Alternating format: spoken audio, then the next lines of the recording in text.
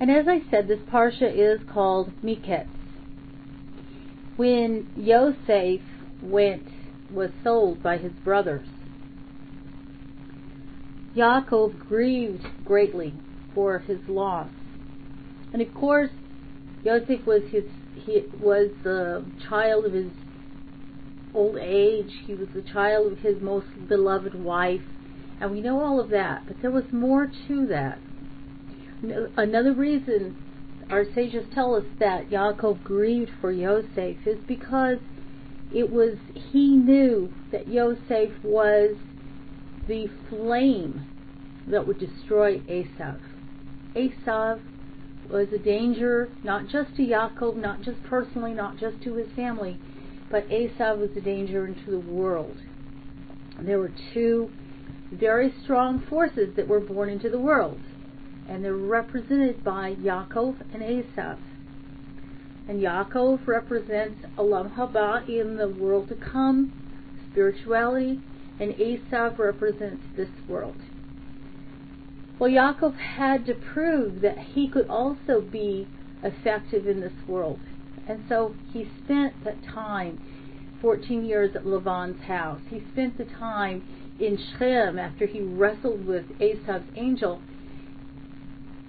purchasing land and setting up a money market. He diligently strove to make his place in this world. And Yosef was going to be an extension of that. That's what it means when it says let's see, what is that passage? Obadiah. That it says that Yaakov is the fire and Yosef is the flame. And Esav is the straw. That it was going to be Yosef who would extend that flame of the fire of Yaakov to burn up Esav. And it was not just Esav. It's not just a struggle between two brothers. It's a struggle between two ideologies. It's a struggle between the fight of having just this world or Olam Haba, this world and the world to come.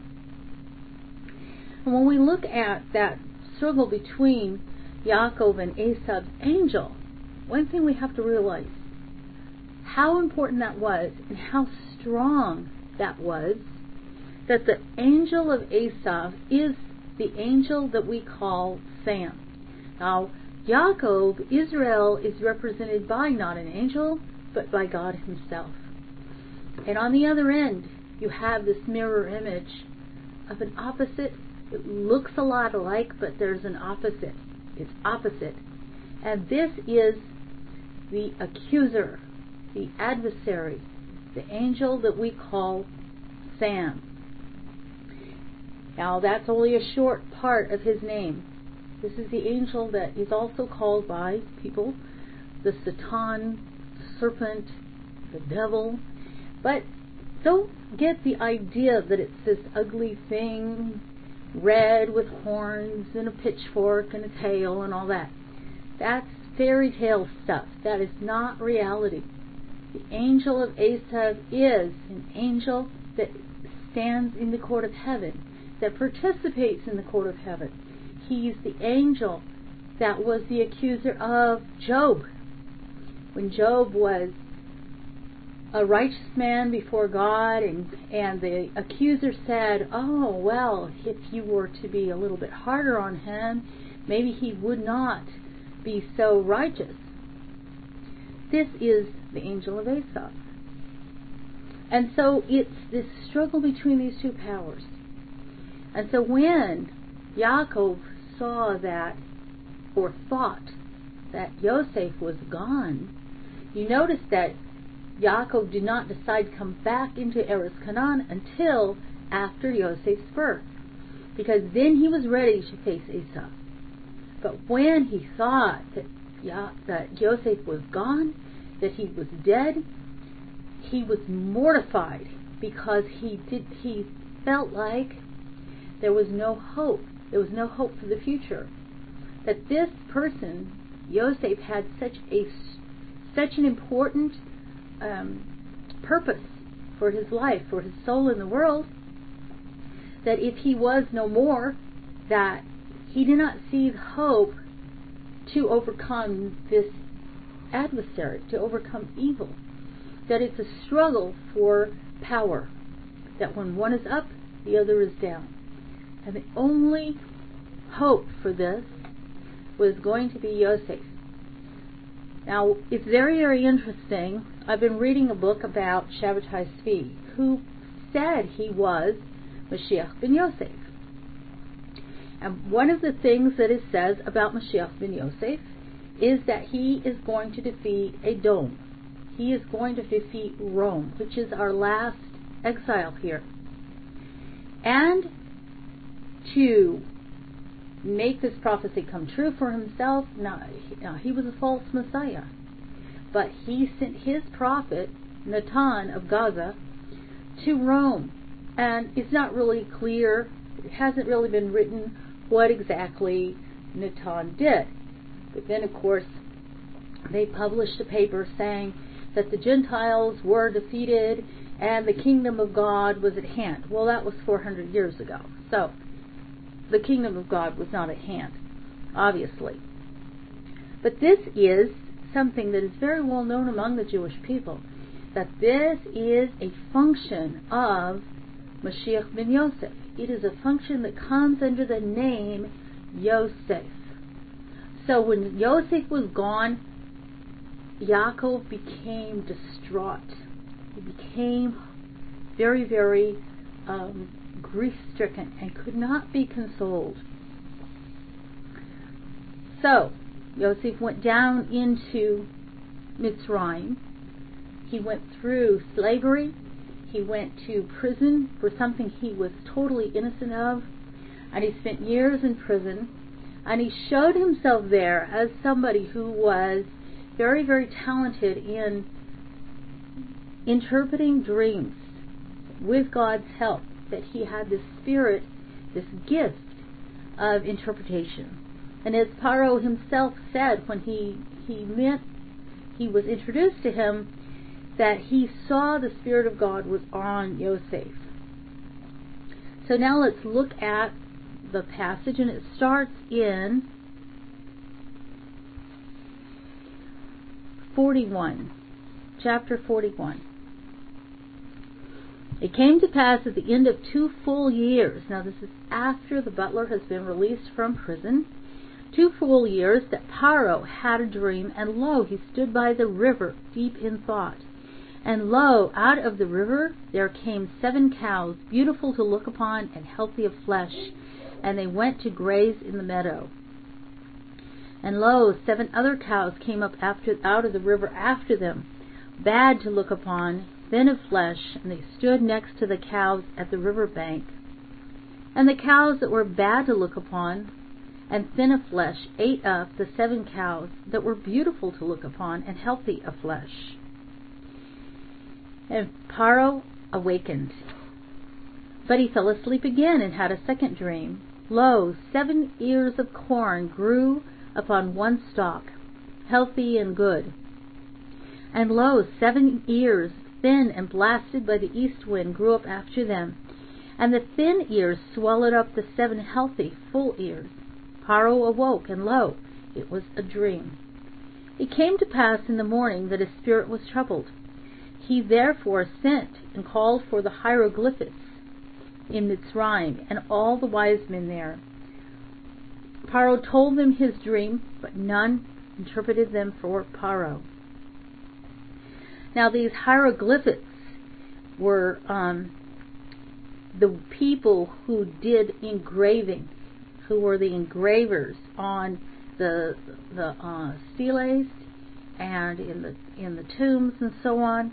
They were people who were constantly engaged in interpretation of symbols. So Paro naturally assumed that if anybody would be able to interpret the symbols of his dream, surely it would be these men. But they were not able to interpret the dream.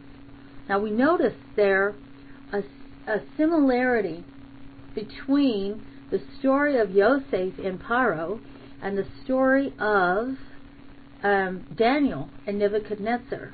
How Daniel was this Hebrew slave who had been captured, this Jewish slave who had been captured from Jerusalem from the fall of Judah and taken to Babylon, and he interpreted the dreams of the king and thereby won the favor of the king. And we see a similar story here with Yosef. And the chief of butlers spoke to Paro as follows. Now suddenly, after 2 years, the chief of butlers does remember. I call to mind my faults today. Paro was angry with his servants and placed me into the custody of the house of the chief of cooks, me and the chief of bakers. And we had a dream one night. I and he, each of us dreamed as if it were an interpretation of his dream. There was with us a Hebrew youth, a slave of the chief of cooks. We told them to him, and he interpreted our dreams. For each one of us he interpreted according to his dreams. And just as he interpreted for us, so it happened. He had me restored to my office and had him, the baker, hanged. And Paro sent and had Yosef called. They ordered him to hurry out of the prison, but first he shaved, changed all his clothing, and thus came to Paro. Now it wasn't only that, according to Midrash, before he was able to go to Paro, it was known in the heavens that he was going to be tested by Paro. It was known in the heavens what was going to happen. And so an angel came to Yosef at the night before he was called, and he taught Yosef all the languages of the world, all the 70 languages of the world. And this is a very important point. Now, Paro said to Yosef, I had a dream, and no one interprets it.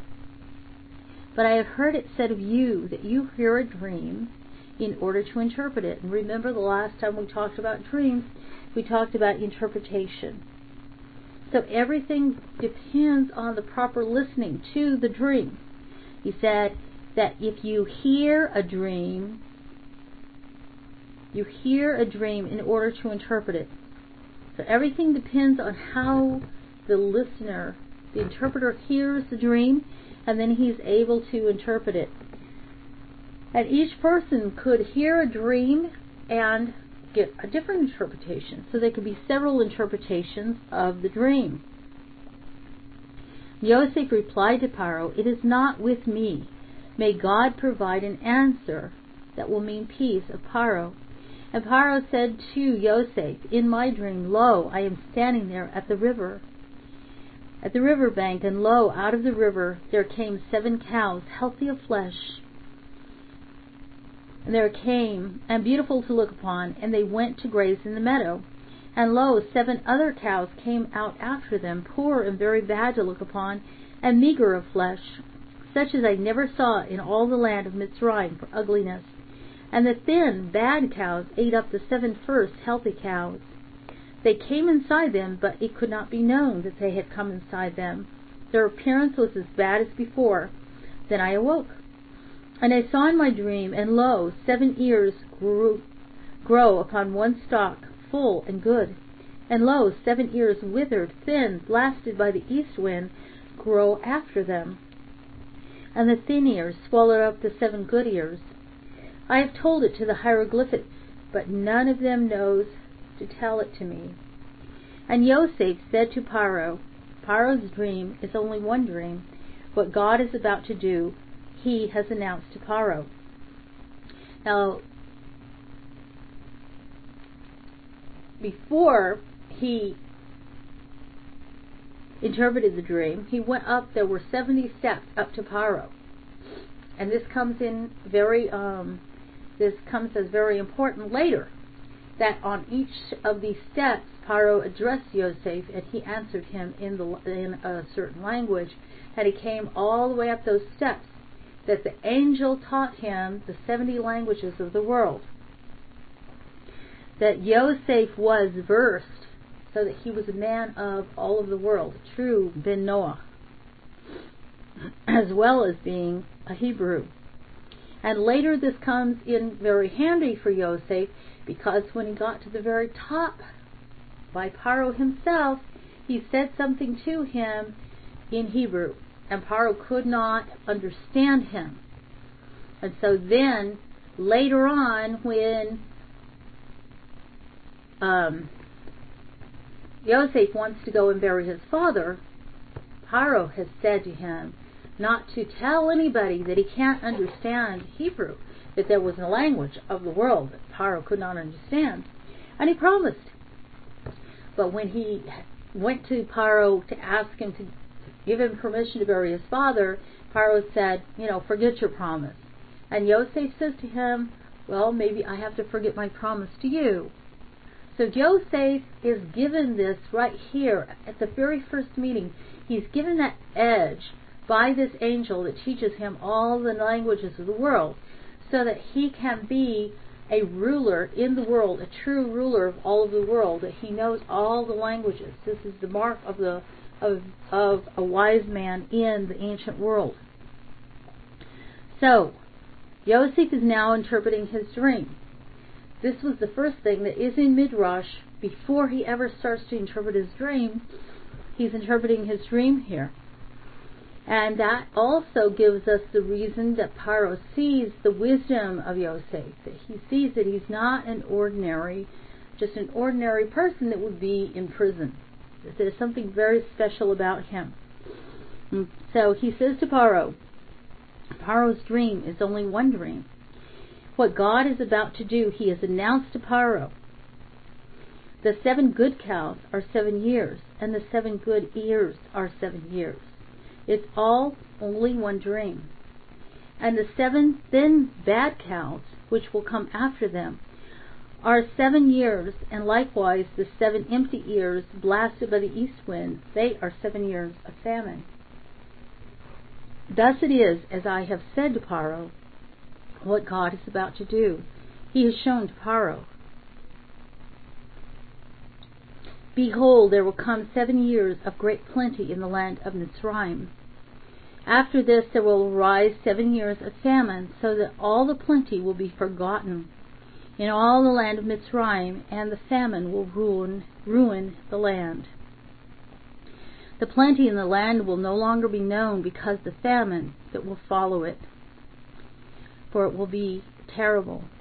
And regarding the fact that the dream was repeated to Paro twice, it is because the thing stands ready from God, and God is hastening to bring it about. So this is an underscoring of an emphasis here, that Hashem gave the dream twice to Paro, that this thing is going to come to Mitzrayim, but it's going to affect the whole world. And now let Paro seek out a judicious and wise man, and set him over the land of Mitzrayim. And let Paro himself do this, and appoint officials over the land, and impose upon the land of Mitzrayim as a tax 1/5 during the 7 years of plenty. Let them hold back the food of these coming years, and let them also, under Paro's hand, store up grain for food in the cities, and keep it. Thus the food will remain as a reserve for the land for the 7 years of famine that will come to the land of Mitzrayim, so that the land will not perish entirely from the famine. This was good in the eyes of Paro, and in the eyes of all his servants. And Paro said to his servants, will we be able to find a man such as this one, in whom there is the Spirit of God? So here you have it, that Paro himself, even though he is an idolater himself, he can still recognize in Yosef a spirit of wisdom, a spirit of God. This spirit of being able to discern one thing from another thing. And this is the Elohim that Paro sees. And to Yosef, Paro said, since God has let you know this, there is no one as judicious and wise as you. You shall be set over my house, and all my people will be organized in accordance with your word. Only as regards the throne will I be greater than you. So he makes Yosef like his alter ego. He makes him his alternate. There is no one who is more powerful than Yosef other than Paro himself. Only Paro himself. So, and in this ancient world of rulers, the ruler would demand of the subject that he bow.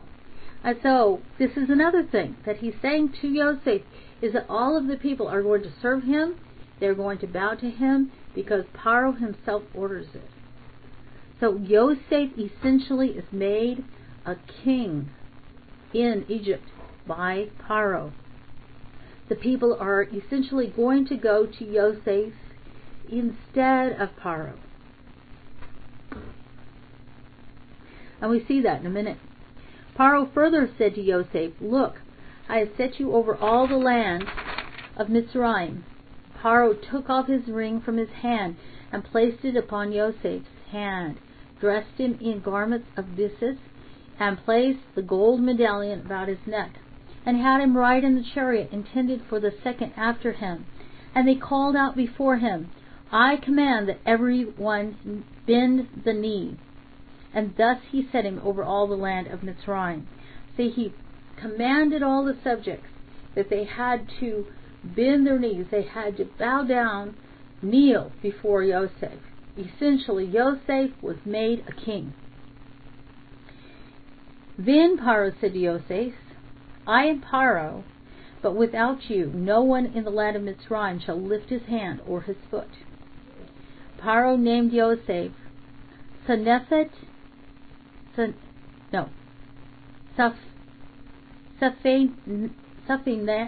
Oh, sorry, I always have problems with this name. Sorry. Safenet Paneah. And I'm very glad that this is the only time we see this name. Just a moment, please. Sorry about that.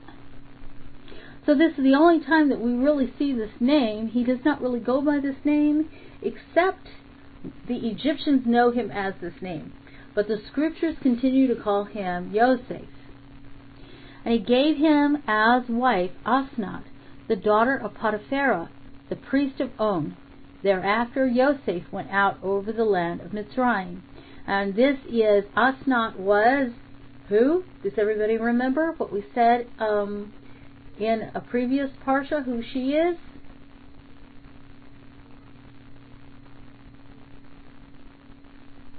She is the daughter of Dinah. So it's a very interesting connection there, that there's going to be two children who will each have a tribe, and they come from Yosef and Dinah, who are actually born about the same time from their different mothers. Yosef was 30 years old when he stood before Paro, king of Mitzrayim. Now Yosef went out from Paro's presence and traveled through all the land of Mitzrayim. The land produced only handfuls during the 7 years of plenty, but he held back all the food of the 7 years that were in the land of Mitzrayim, and placed food into the cities. The food of the field round about each city he placed within it. Yosef piled up grain like the sand of the sea, in exceeding measure, until they ceased to count it, for it was without number. So there was so much grain piled up that it was an immense amount. During this time of plenty, I mean, we think about it, and we see that he held back a fifth. You know, he didn't hold back half, he held back a fifth, because the time of plenty was exceedingly plentiful. And 2 sons were born to Yosef before a year of famine came. Whom Asnath, the daughter of Potiphera, the priest in On, had borne him.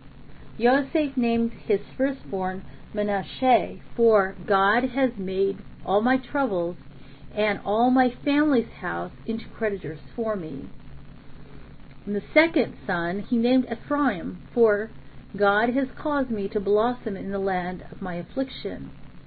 The 7 years of plenty, which was in the land of Mitzrayim, came to an end, and 7 years of famine began to come. Just as Yosef had said, there was a famine in all the lands. There was bread on hand throughout the land of Mitzrayim. So all of the world, all of the known world, was experiencing this famine. So essentially what happened was the Mitzrayim rose to be a world power. Mitzrayim rose to be a world power simply because of the need that they could fill for all of the countries around about. And the one person who was the ruler in Mitzrayim, so we could say essentially that there was one man who ruled the whole world, and that was Yosef, that he was the ruler of all of the world. Because all of the world had to go to Mitzrayim for bread. So when they were hungry, the people of Mitzrayim were starving. They came to Paro for bread, and Paro said to all of them, go to Yosef. What he says to you, do. The famine was all over the region. And Yosef opened up all the storehouses and sold to the Mitzrayites at retail. However, the famine kept increasing in the land of Mitzrayim, and they came from all over Mitzrayim to buy at retail to Yosef, for the famine was severe all over. So Yosef controlled the sale of the grain in such a way that there could not be speculation on the grain. He made sure that each household only got what they needed, so that he could avoid the speculation and somebody driving the prices up to where people would not be able to afford to eat. That's another thing, that he was a very good manager of the grain in order to make sure that the people of all of the world would still have plenty to eat. Yaakov saw that there was a retail sale of grain in Mitzrayim, and Yaakov said to his sons, why are you looking at each other? Now notice that the word retail is used several times here, that it was sold at a profit. Mitzrayim is going to become very, very wealthy over the sale of grain. So Yaakov says to his sons, why are you looking at each other? For he said, behold, I've heard there is a retail sale of grain in Mitzrayim. Go down there and buy at retail for us from there, so that we may survive and not die. So Yosef's 10 brothers went down to buy grain at retail from Mitzrayim.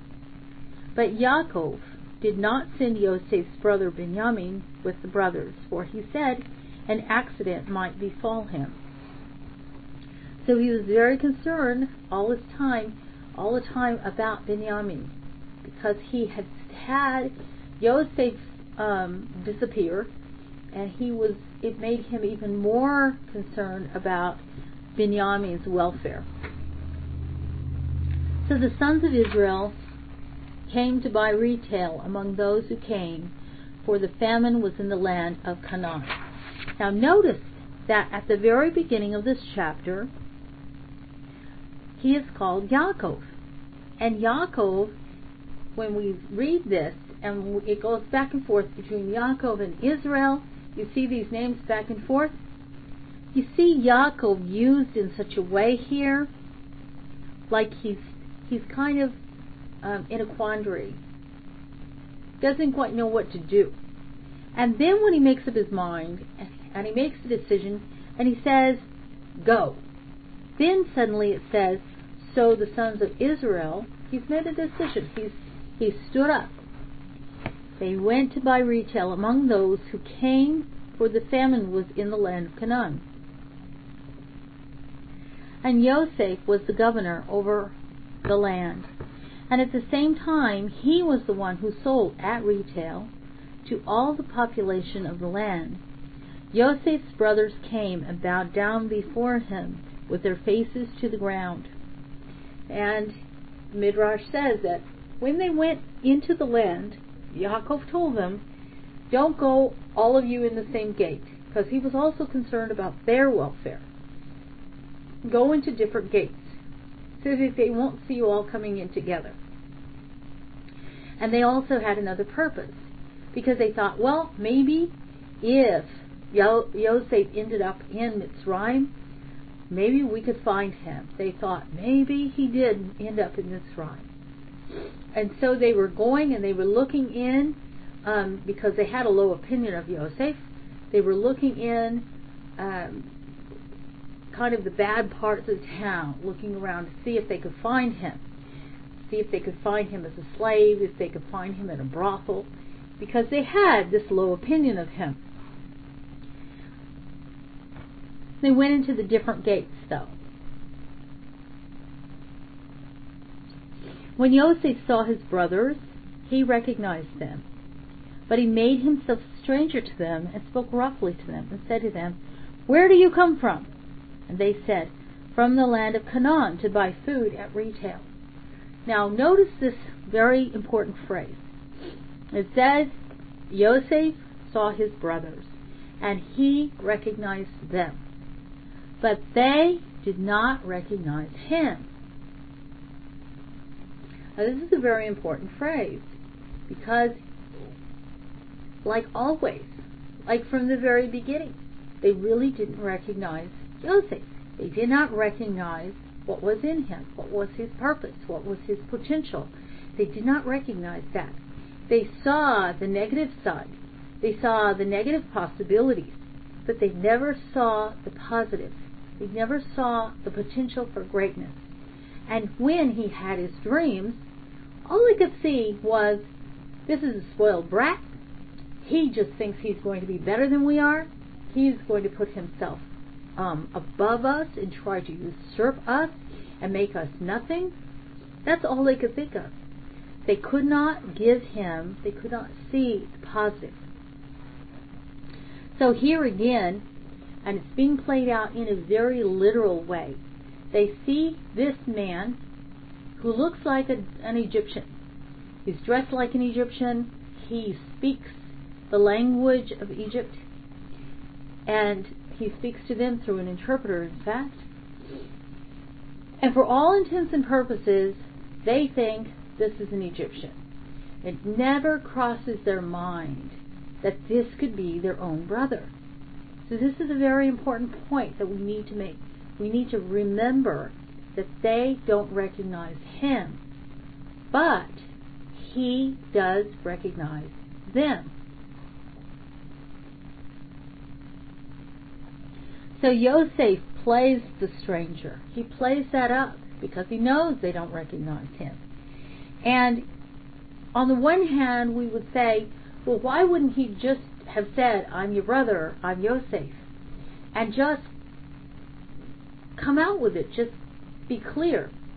And the reason is because if he did that, there would always be this question in his mind about whether they had truly changed, whether they had truly done repentance, or they had done tshuva. So he needs to find out, not only for his own peace of mind, which is important, but also for theirs, for them. He needs to find out, he's going to push them so that they can step into their place. So this is the whole reason that he goes through all of this. We have to bear that in mind, that it was quite premeditated. It was for a good purpose. He wasn't being vindictive here. He was wanting to find out. He needed to find out. So he presents himself as a stranger, and he speaks to them harshly. Yosef recognized his brothers, but he did not recognize them. They did not recognize him, And Yosef remembered the dreams which he had dreamed of them. And he said, "You are spies. You have come to see the nakedness of the land." Now, they have been behaving like spies because they've gone in these separate gates, and it looks like they were spying out the land. In a way, they were. They said to him, "No, my lord, your servants have come to buy food at retail, and we are all the sons of one man. We're honest men. Your servants were never spies." But he said to them, "No, you have come to see the nakedness of the land." And they replied, "We are 12, your servants, brothers, the sons of one man in the land of Canaan. Behold, the youngest is still with our father today, and the other is gone." But Joseph said to them, "This is just what I have said to you. You are spies. Therefore you shall be tested. By the life of Pharaoh, you shall not go away from here unless your younger brother comes here. Send one of you and let him fetch your brother, so that you remain here under arrest, so your words may be tested whether there is truth with you, or else, by the life of Pharaoh, you are spies." Now notice this. Joseph is playing a ruse here. He is pretending. He is speaking actually untruth. He knows it. And so he doesn't say, swearing in the name of Hashem. Notice he says, "by the life of Pharaoh." Notice the words he uses. Very carefully he picks them out. He's very careful what he says. And it's not only because he's wanting them to think he is this Egyptian that thinks Pharaoh is a god, which that's probably what they thought. But he's very careful that he does not say the wrong thing, because he knows he's speaking something that isn't really quite the truth. So, he can safely say, "by the life of Pharaoh." He took them into custody for 3 days. On the 3rd day, Joseph said to them, "Do this and remain alive. I fear God. If you are honest men, let one of your brothers remain under arrest in the house where you are in custody. But you go and bring home the purchase for the famine to your households, and bring your younger brother to me, so that your words may be verified and you will not die."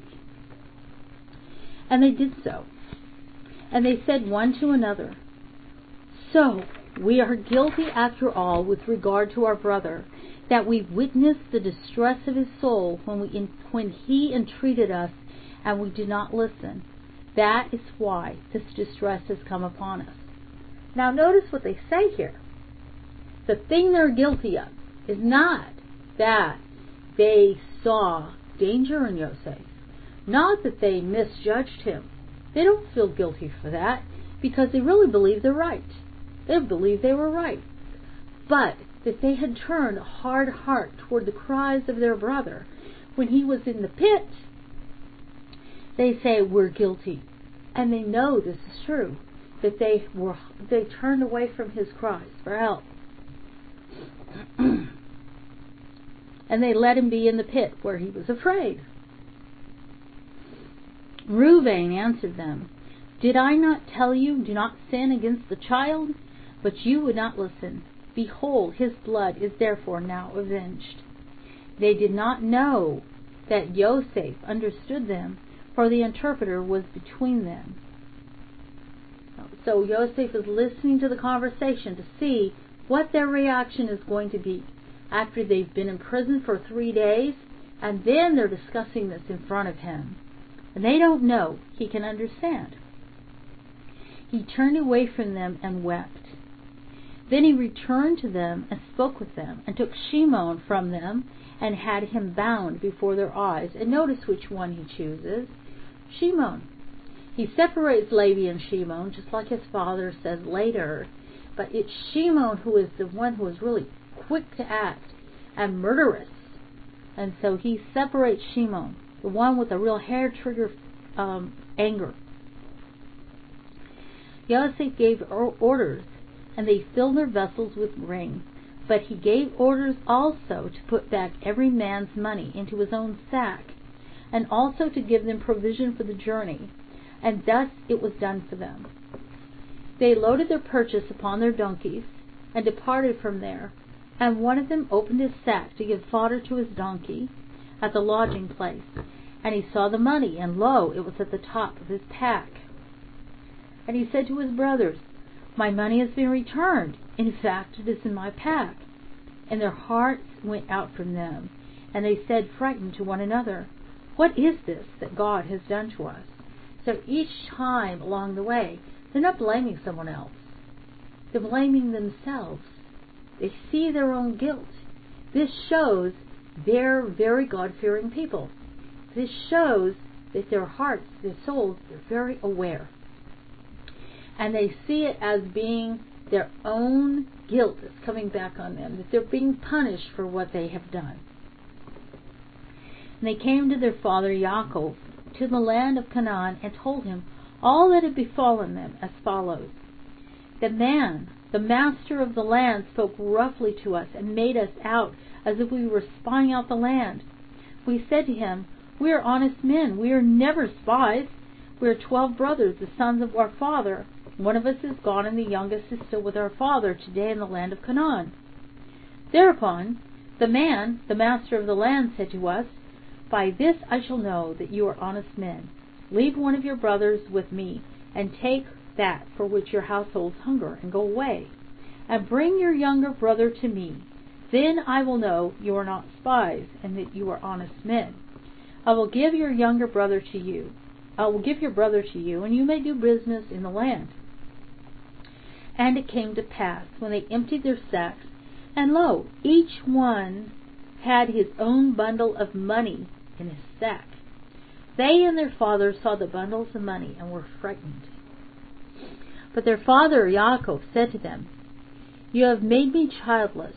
Yosef is gone, Shimon is gone, and now you want to take Binyamin away. Upon me have all these things come. And Reuben said to his father, You can kill my 2 sons if I do not bring him home to you. Put him into my hands, and I will bring him back. Now notice, Reuben always seems to say the wrong thing, seems to do the wrong thing. He shows over and over that he is not the one who is capable of carrying forward the Bechor, the blessing of the firstborn. And in fact, even suggesting such a thing to his father, that he could kill his own grandson. I mean, it's just like unthinkable. And how could Reuben know his father so little to think that his father would not love his grandsons, that he could even do such a thing? But he said, My son shall not go down with you, because his brother is dead, and he is left alone is left. If an accident were to befall him on the way on which you go, you would bring down my gray head in sorrow to the grave. So here you don't see Yaakov make an answer to what Reuben has suggested. What Reuben has suggested is really unthinkable. Totally unthinkable. And so in the written text, you don't see Yaakov even making an answer to this. How could you even consider such a thing? How could you even consider that? I would say, okay, because I lose one son, then I'm going to lose 2 grandsons too. I mean, it's ridiculous. But it's indicative of how little Reuben really could connect with what was going on with Yaakov. But the famine was severe in the land. When they had used up the purchase which they brought from Mitzrayim, their father said to them, Please go back there, buy us a little food. However, and you notice it's not Reuben who talks now. Yehuda answered him, The man has warned us repeatedly. You will not see my face again if your brother is not with you. If you will send our brother with us, we will gladly go down and buy you food. But if you will not send him with us, we cannot go down, because the man has said to us, You will not see my face again if your brother is not with you. And Israel said, Why have you done this terrible thing to me, to tell the man that you have another brother? They replied, The man repeatedly asked us about our origin. Is your father still alive? Do you have another brother? And we reported to him according to these questions. How were we to know that he would say, Bring down your brother?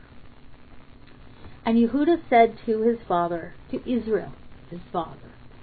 Now notice it starts with Yaakov and then it goes to Israel here. And notice the different answer that Yehuda gives to their father, how different it is from Reuben. Just send the lad with me, and we will gladly arise and go so that we may remain alive and not die, both we and also you and our children. I will be a surety for him. From my hand you shall demand him. If I do not bring him home to you and set him before you, I will have sinned against you forever. For if only we had not lingered, we could have been back a second time by now. So Yehuda is reasoning with his father. And he's not saying, you can kill my son. He's not saying something so outrageous. He's saying the sin will be on me. I will be a surety for him. I will take care of him, I promise you. And this is something that Yaakov can accept, because Reuben never said that. Reuben never promised to take care of Binyamin. He only said, you can kill my son. You see the total difference in these two answers. And Israel, their father, said to them, If that is so, what else is there to do? Do this. Now he's Israel. Now he's decisive. Now he can think, because Yehuda's answer has put his mind to some ease. He's put him a little bit more to rest than he was before. So Israel, their father, said to them, If that is so, what else is there to do? Do this. Take into your vessels from that which the land boasts, and bring a gift to the man, a little balsam, a little honey, spices, and laudanum, pistachio nuts, and almonds. And take double the money in your hand, and the money that was put back in the top of your sack. Return it with your hands. Perhaps it was an oversight. And take your brother.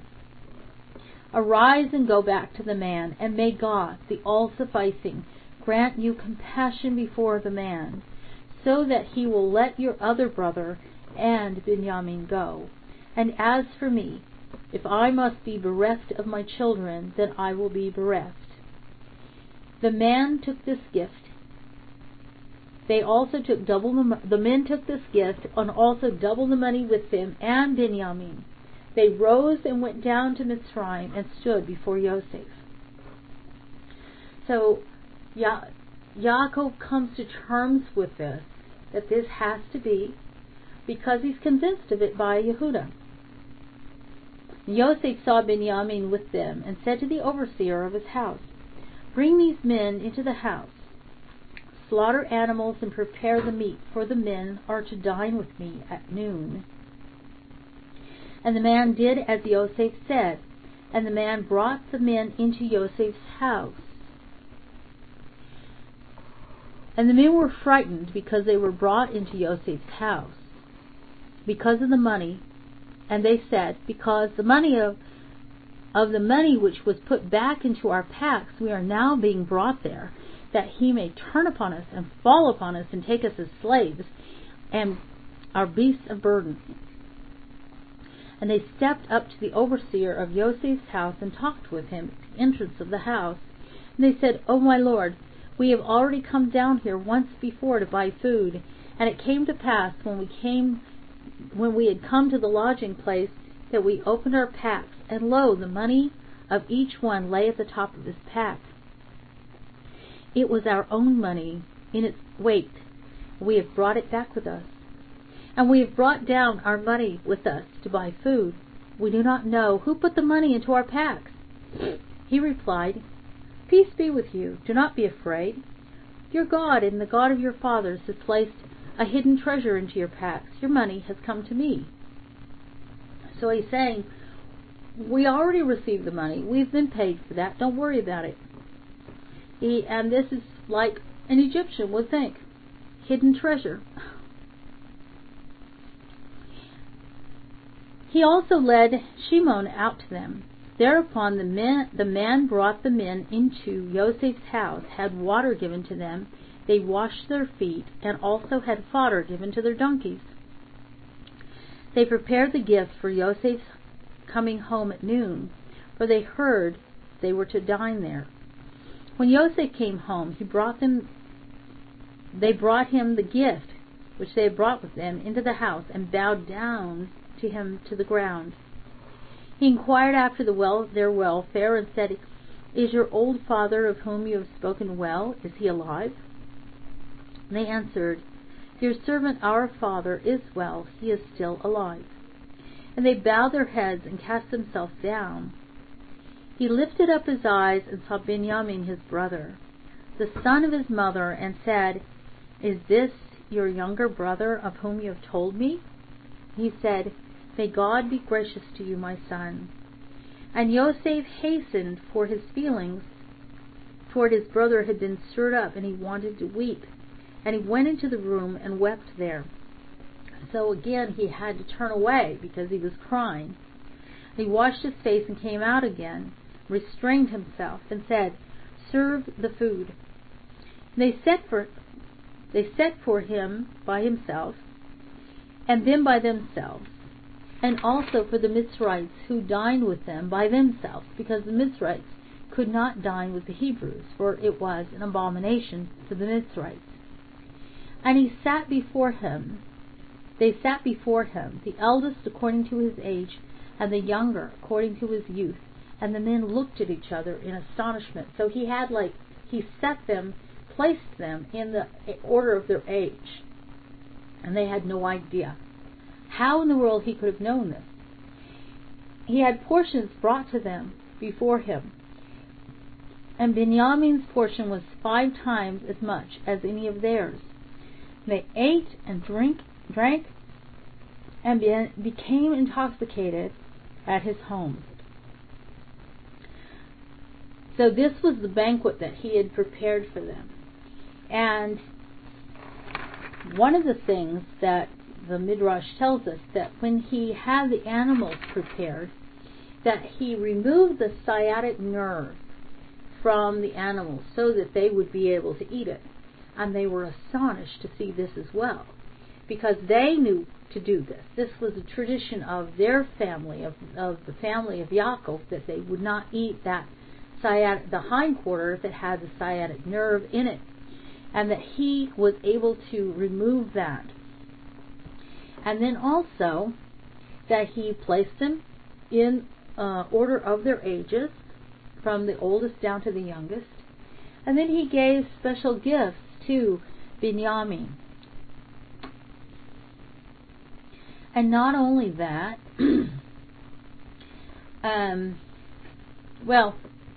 he placed them in the order of their ages, and he gave special gifts to Benjamin because he was his brother, and he hadn't seen him since he was a little bitty boy. Afterwards, he commanded the overseer of the house, "Fill the packs of the men with food, as much as they can carry, and place the money of each person at the top of his sack. But put my goblet, the silver goblet, at the top of the sack of the youngest, and also his purchase money." He did according to the command of Joseph, which the latter had uttered. The morning was light, and the men, they and their donkeys, had already been sent on their way. They had just gone out of the city, not yet far off, but Joseph had already said to the overseer of the house, "Up, pursue those men, and when you overtake them, say to them, 'Why have you repaid good with evil? This is the one from which my master drinks, and he has a presentiment about it. and you have done evil in what you have done. Now, what he's saying to him is, this is the cup with which my master does divination. And this was a common thing among the rulers of the nations, that they believed in this sort of thing. Sometimes people will look at this passage about Yosef and they take it as an excuse that they can do divination, that this is that it excuses it. That's absolutely not true at all. It is not an excuse for that, and Yosef was not really doing divination. He was pretending with this cup that that's what he was doing, so that it was a whole act. But the brothers don't know that. So this is another part of the act of being this Egyptian king. So the overseer overtook them and said these words to them. Well, they replied, "Why does my Lord say such a word? It would be profanation for your servants to do such a thing. Behold, the money which we found at the top of our packs we brought back to you from the land of Canaan. How then should we steal silver or gold from your master's house? With whomever your servants will find it, he shall die. And we too, we will remain as slaves to my Lord." So remember the last time when something like this happened, when Lavan followed Yaakov and he said, "You've stolen from my house." And Yaakov said the very same thing.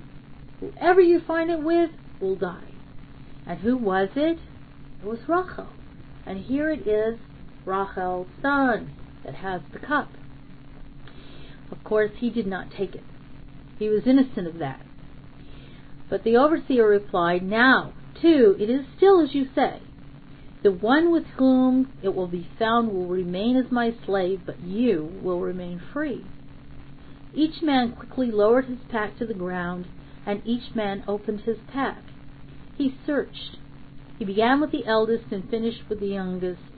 The goblet was found in Benjamin's pack. They rent their garments. Each man loaded his donkey again, and they returned to the city. Yehuda and his brothers came to Yosef's house. He was still there, and they cast themselves upon the ground before him. And Yosef said to them, "What deed is this that you have done? Did you not know that a man such as I believes in presentiments or divinations?" Yehuda replied, "What shall we say to my Lord? How can we speak? How can we clear ourselves? God has found out the sin of your servants. Here we are as slaves to my Lord, we and also the one in whose hand the goblet was found." But he said, "It would be profanation for me to do that. The man in whose hand the goblet was found shall remain my slave, but you shall go in peace to your father." Now as soon as they found this goblet in the sack of Benjamin, the brothers are also remembering what happened with Lavan. And so they say to Benjamin, "Look at this, just like your mother. You're always touching things." They bring this up to him, but he is innocent. And they don't even stop to think. They jump to this conclusion, even though they know that the money inside their own sacks was there and they did not take it. Notice this, that they do jump to this conclusion. But even though they have misjudged Benjamin, like they misjudged Yosef, unlike that time, now the brothers are willing to come back, all of them, and stand for Benjamin and defend him. And in fact, we're going to see this next week in the next Parsha. V'Yagash is where we see Yagash is meeting. This is where there's the meeting between Yosef and Yehuda. And what are they clashing over? They're clashing over the fate of Benjamin, because Yehuda has made a vow to his father that he will protect his Benjamin. And he stands for Benjamin. And this is something that we're going to see very, very important in the future of the nation of Israel. That Benjamin and Yehuda are tribes together. The southern kingdom of Yehuda is actually Yehuda and Binyamin. That those two tribes stay together. Binyamin stays with Yehuda because Yehuda stood for him. So he does not, and it's interesting to note this, that the 10 tribes of the north do not include Binyamin. That Binyamin clings to Yehuda. Yehuda is the one who stood for him and defended him. And so he clings to Yehuda, and there's a loyalty there whose bond begins right here as he stands before Yosef and defends him. And Binyamin, of course, has a love and a connection to his brother Yosef. But this bond with Yehuda is cemented right here at this time. Does anybody have any questions about the Parsha? Kind of went through it fast.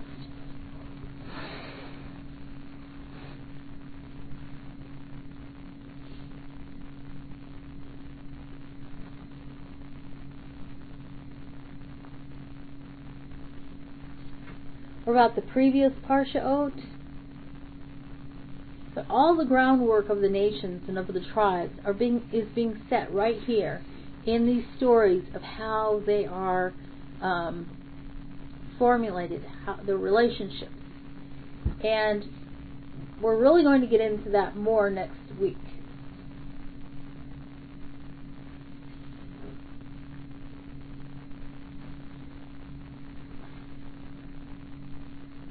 Oh, good. I'm glad that it's easy to follow.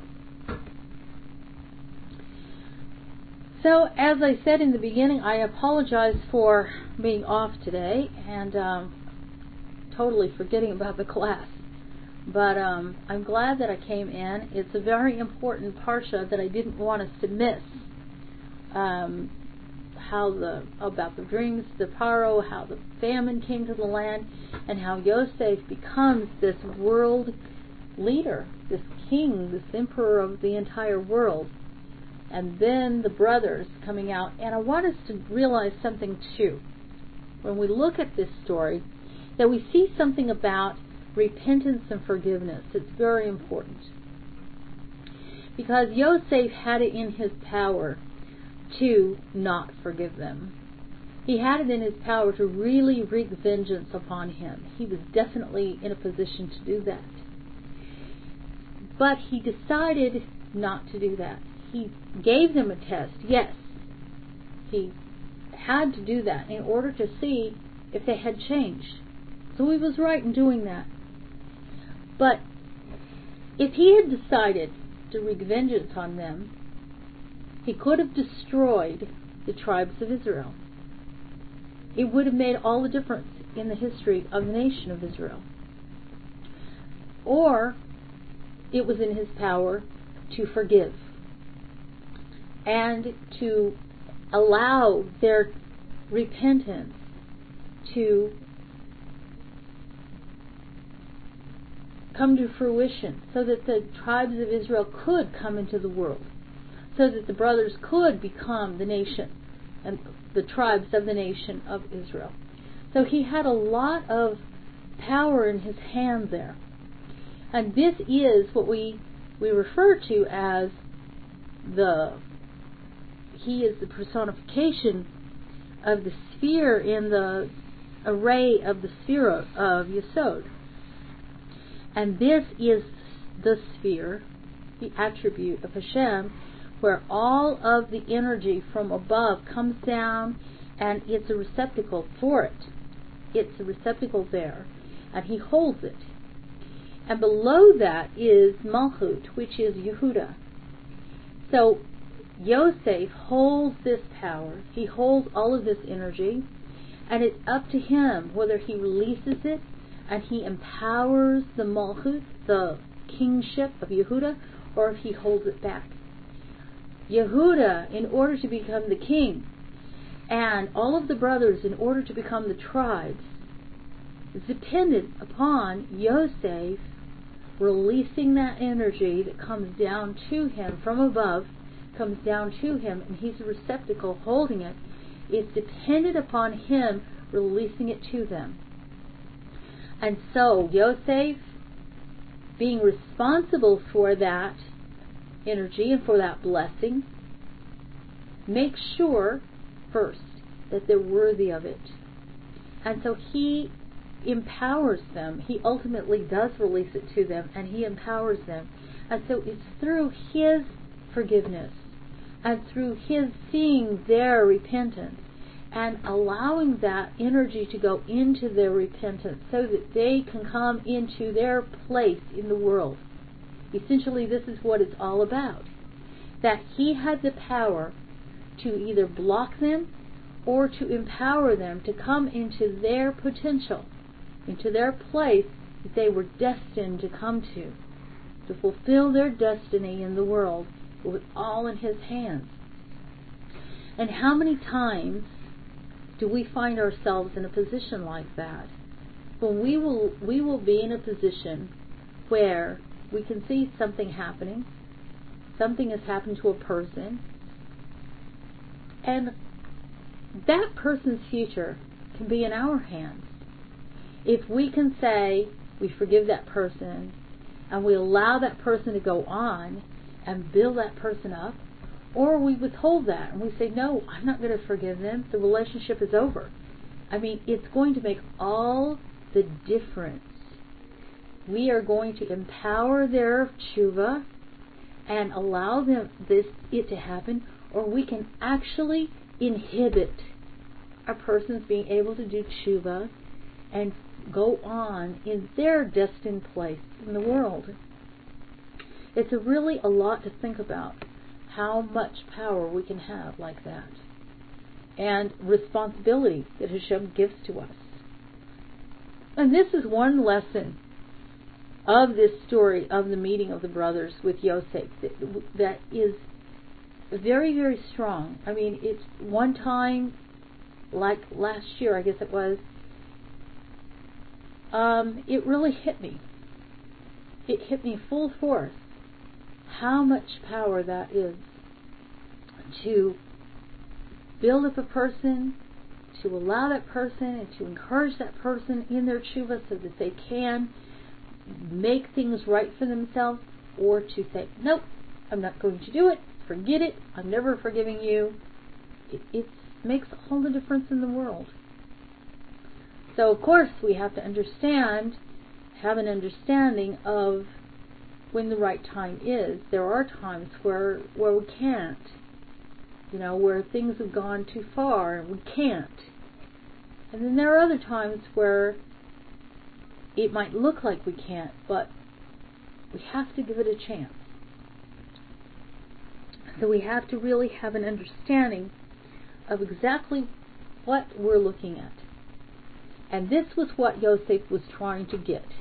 By doing this test for his brothers, he was trying to get an understanding. He did not just jump right out there and say, I'm your brother Yosef, all is forgiven. Because he would have always wondered if their tshuva was real. So he didn't do that right away. Notice that. He didn't do that right away. But then in the end, he realized, yes, I have to release this power to them. I have to release this energy to them so that they can become the tribes.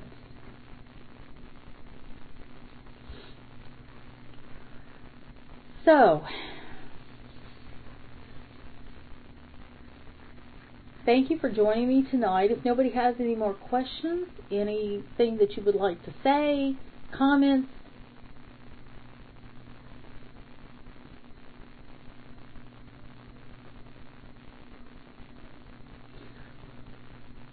so I'm glad that you joined me, and I hope that you will join us next week. I won't forget next week. And next week is going to be the continuation of the story about the actual meeting, the actual showdown, as it were, between Yosef and Yehuda. V'Yagash.